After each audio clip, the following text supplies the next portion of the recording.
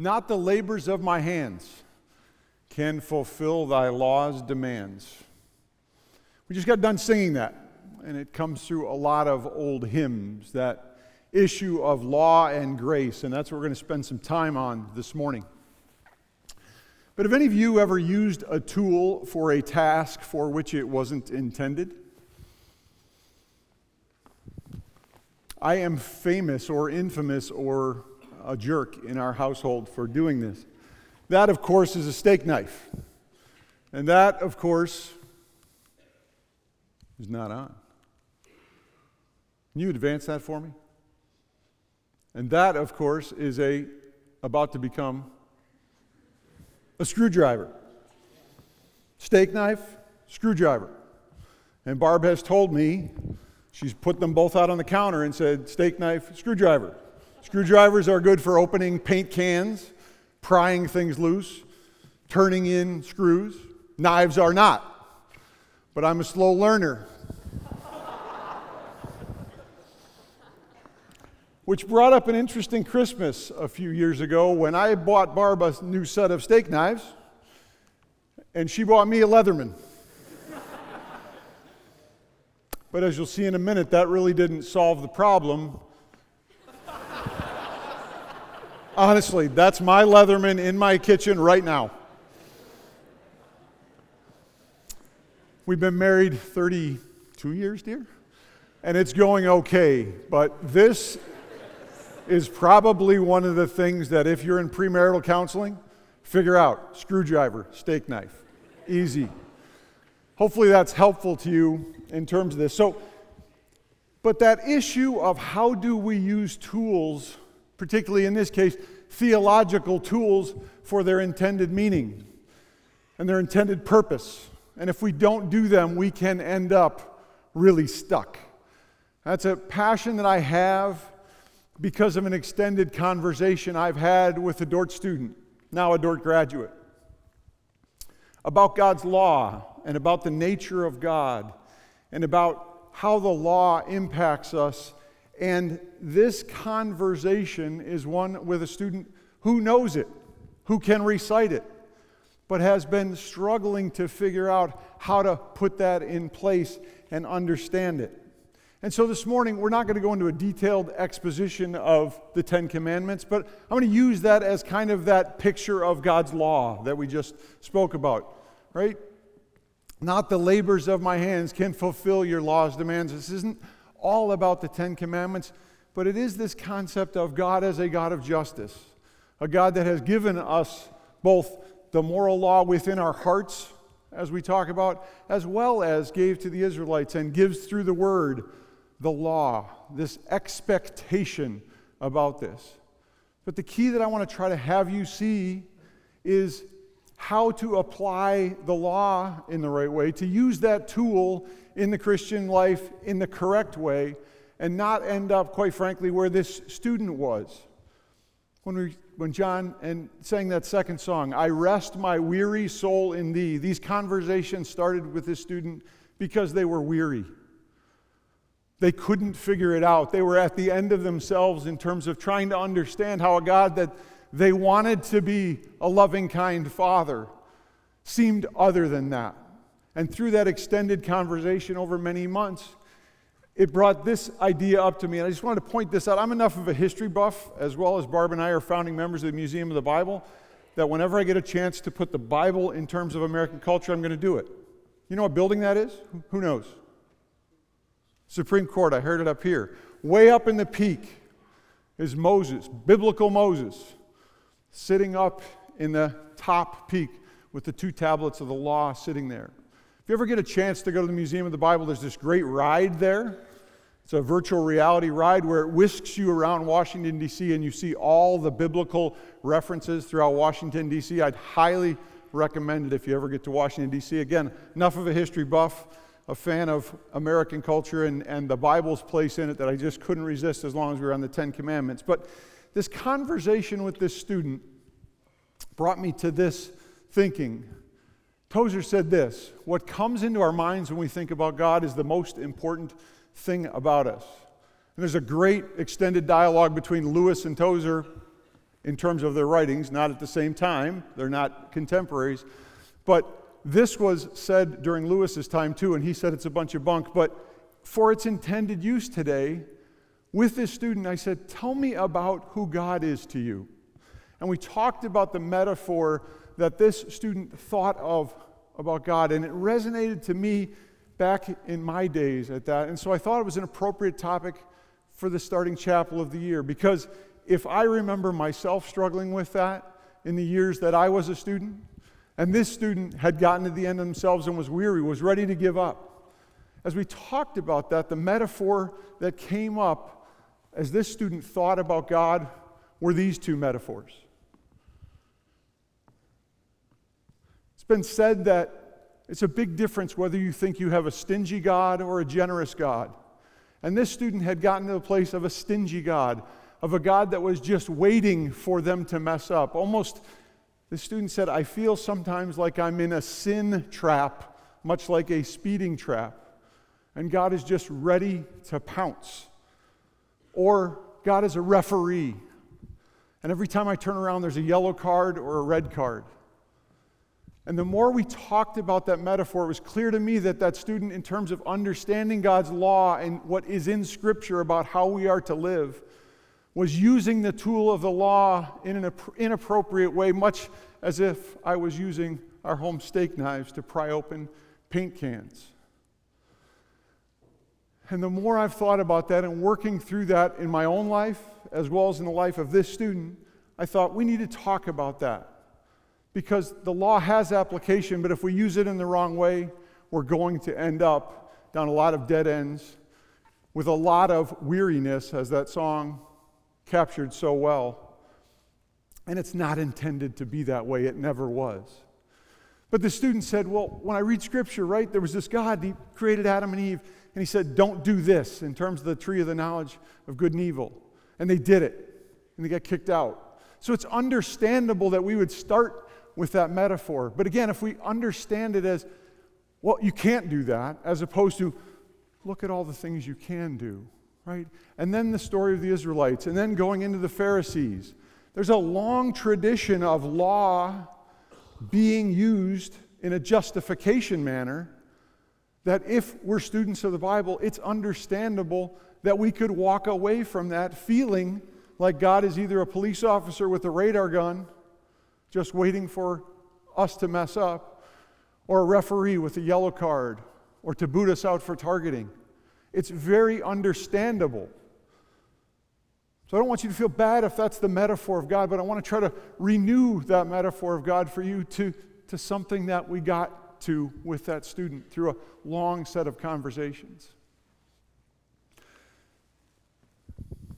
G.K. Chesterton said this: when you break the big laws, you do not get liberty, you do not even get anarchy, you get small laws. And if we look back in Scripture and we say, at first there was just one law. Adam and Eve, you've got it all. We've got one law. Can't follow that, we start with 10. Can't follow that, we expand, we expand, we expand. And again, I think there's some truth in what Chesterton says about the big laws. And again, talking with this student, and also in my life, there are times where I feel like this, right? I've got a gate around me that's so tight that I just want to break through. And if we believe that God's laws are that, this constraining, stopping us from having fun, stopping us from the joy that seems like everybody else is having, we're going to want to stick our head through.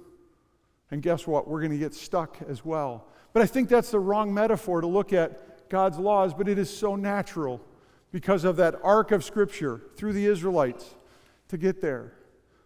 And we spend so much time thinking about that metaphor for the law that we miss out on what I really think is God's intended metaphor for the law, and that is there are a number of cliffs in the world. There are a number of ways we can stub our toes, run off the path, fall down. And God says, I want to teach you. I'm your loving Father. I'm going to put a guardrail up. And if we change the metaphor from a fence that's so constraining around us to guardrails from people who have been down that road before or who have created the precipices that we go off, then I think we start to change our minds about who God is. And I think we really start to live into that in a powerful way. Now, again, if we start with Scripture and we see that arc, we can understand how we can get to that place. And I really think it's a perception problem and a usage problem. And one of my favorite courses was social psychology, and I happen to be in marketing, and so the application of social psychology into marketing is one of my favorite things about perception. And I do think we change our behavior on the basis of the perceptions that we have. It was clear talking to this student that for a while they were trying to kick the fence down. For a while they just sat and were weary because of their perceptions about how God's law was supposed to apply to their lives. So I want to just do a small thought experiment to you about perceptions, because on the one hand, God's law is God's law, and I'm not saying this morning, Sioux County conservatives, this is for you, I'm not saying that God's laws are random how we see them. I'm not saying that. What I am saying is, when we stand inside ourselves and look at God's laws and make assumptions about God, that He's a policeman or a referee, rather than a dear, dear Father who has given us guardrails, our behavior will change. Whether that's staying away, hiding in our closets, trying to break down the barriers that are around us, or just simply falling into a heap, weary of trying to justify ourselves before God. That's why perception and getting it right about what God's law is and when to use it is so important. So, this little social psychology is a book, Priceless, that I've read for marketing. It's about pricing and perceptual pricing and using social psychology for pricing. And this example is in the book. So you tell me, are those two squares of a different shade or the same shade? Yell it out. Same shade. Okay. That's your perception. How about now? Square A and square B, same shade, different shade? Different. Except those of you who are already ahead of the game. I can't prove it to you, but I'm your university president. I hope you can trust me. There is no manipulation here. I'm simply going to take things away from square A and square B by putting white blocks over the exact same picture, and if you doubt it, you can come up to the sound booth with me afterwards. I'm just going to start taking things away from square A and square B, things that surround it, things that change our perceptions.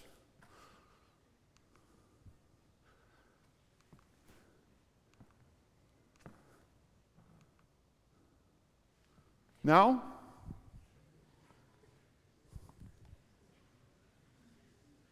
we'll go again. A and B the same. A and B different. Take away all the noise. Take away all the externalities. Take away all the miscellaneous and non-critical thoughts to it. And we end up seeing that A and B are the same. There's a theological point in here somewhere, and I'll find it. I promise. If we get it wrong about how we stand before the law and how the work of Christ changes everything about the law from the Old Testament to the New, we will interact with the law in ways that are not helpful to us, and I think keep us from the rich life that God intends for us to have. And it can apply in psychology and pricing. It can apply in theology as well.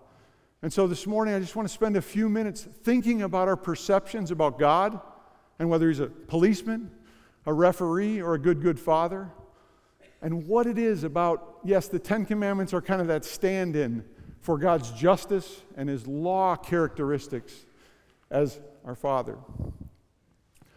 As it's no surprise to you, I go to two places, John Calvin and the Heidelberg Catechism, to help us understand a little bit more about the law.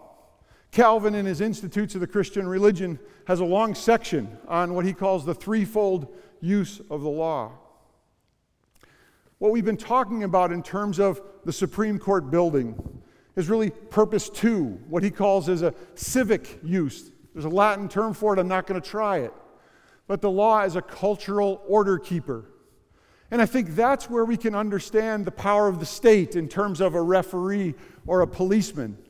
Because there is hints of the Ten Commandments and the moral law that are in English common law, that are in our system of government, that are in every culture because of common grace and the image bearing that's in us.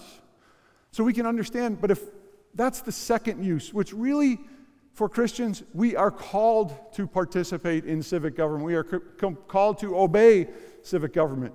But in terms of justification, sanctification, and the Christian life, purpose 2 is really outside of that.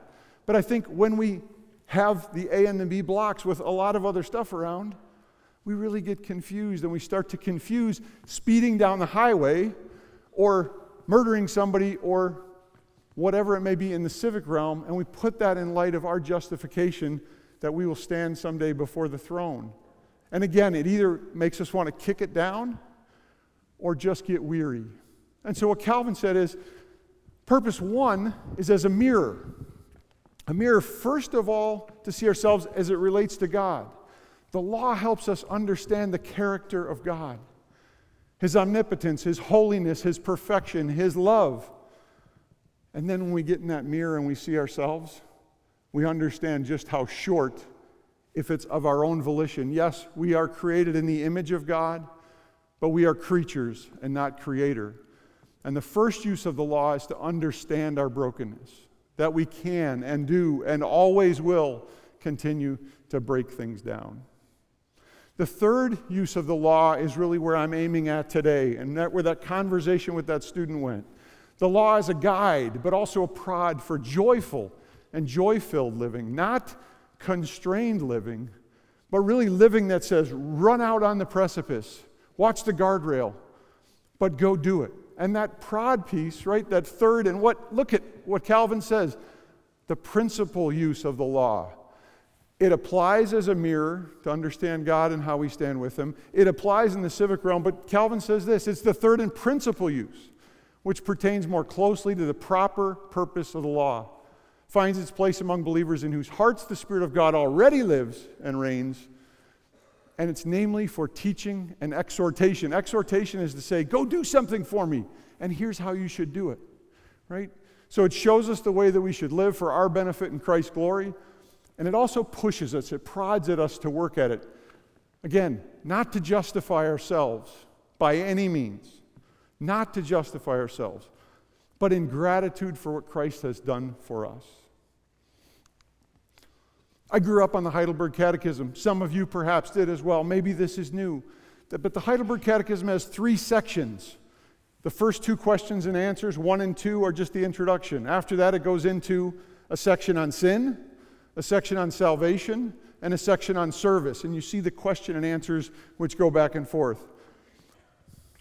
The Presbyterians are more comfortable calling it guilt, grace, and gratitude. The Reformed are more sin, salvation, and service. Either way, the only place the law shows up in the entire catechism are in sections 1 and sections 3, much as Calvin said.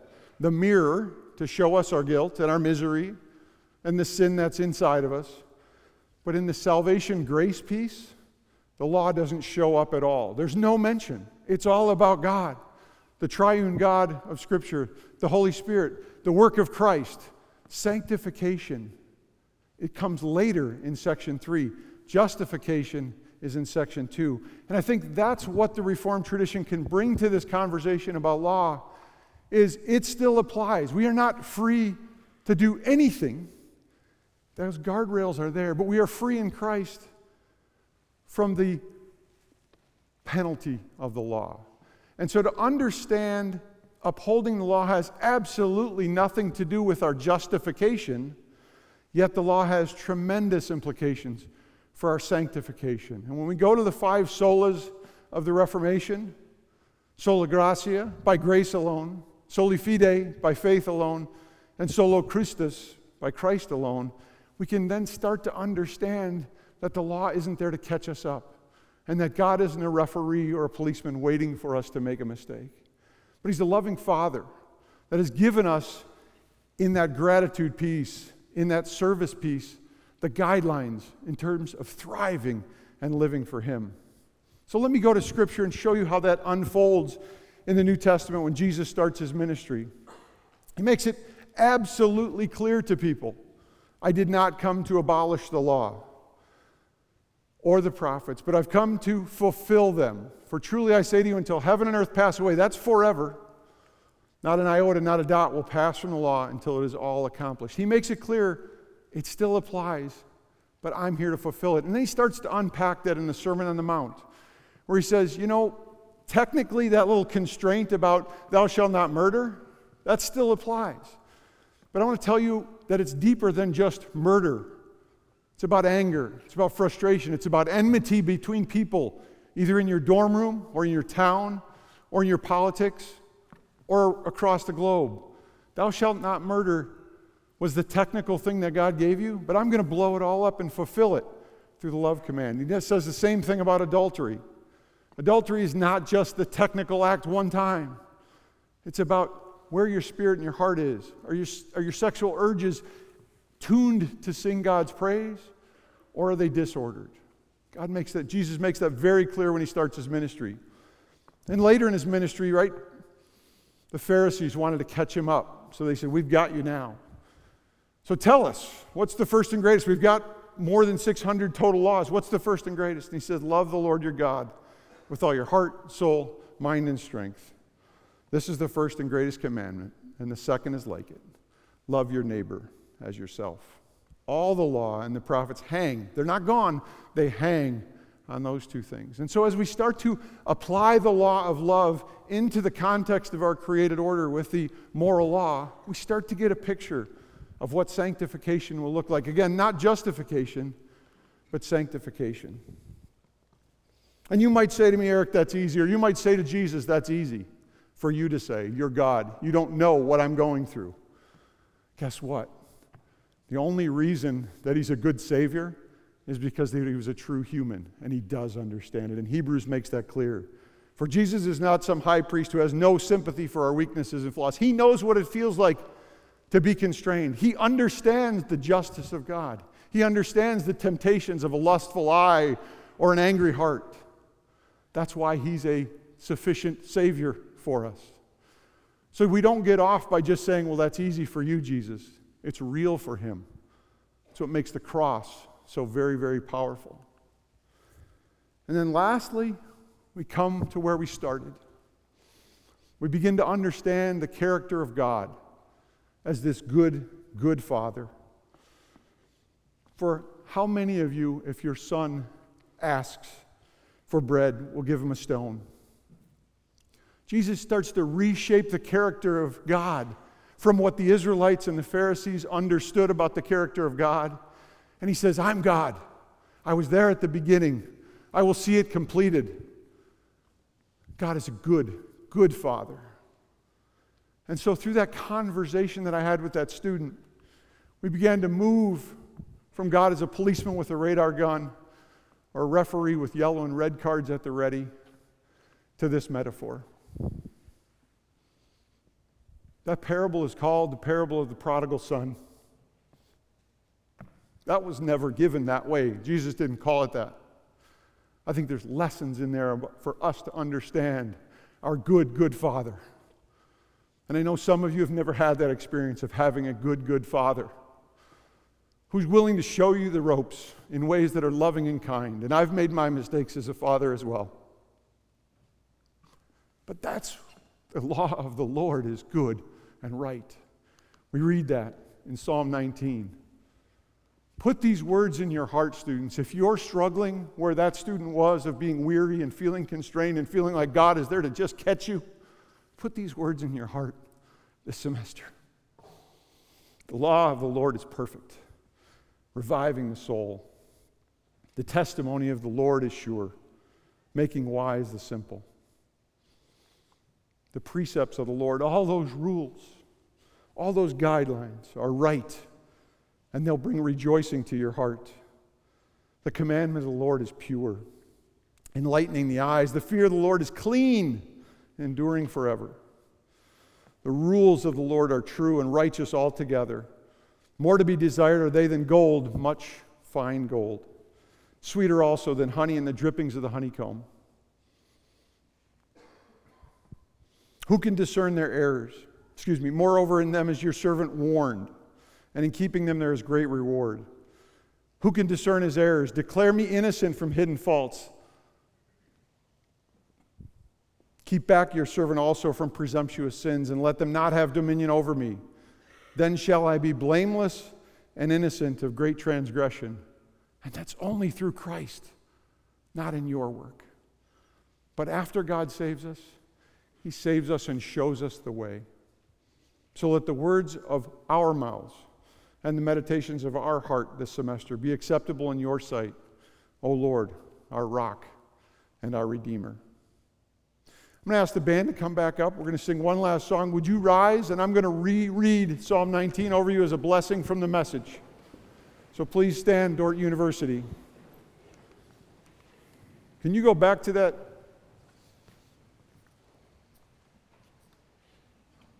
Nope, no, we're not starting over. I'll give you a blessing. I would encourage you to grab the Message and read Psalm 19. I just read it out of the NIV. It just explodes in meaning about God as a good, good Father who, yes, has set guidelines around us, but they're not guidelines to catch us. They're guidelines to bless us and to sanctify us evermore by His Spirit to the people that He originally intended us to grow into. So read Psalm 19 in the Message for your blessing. We're going to sing a last song.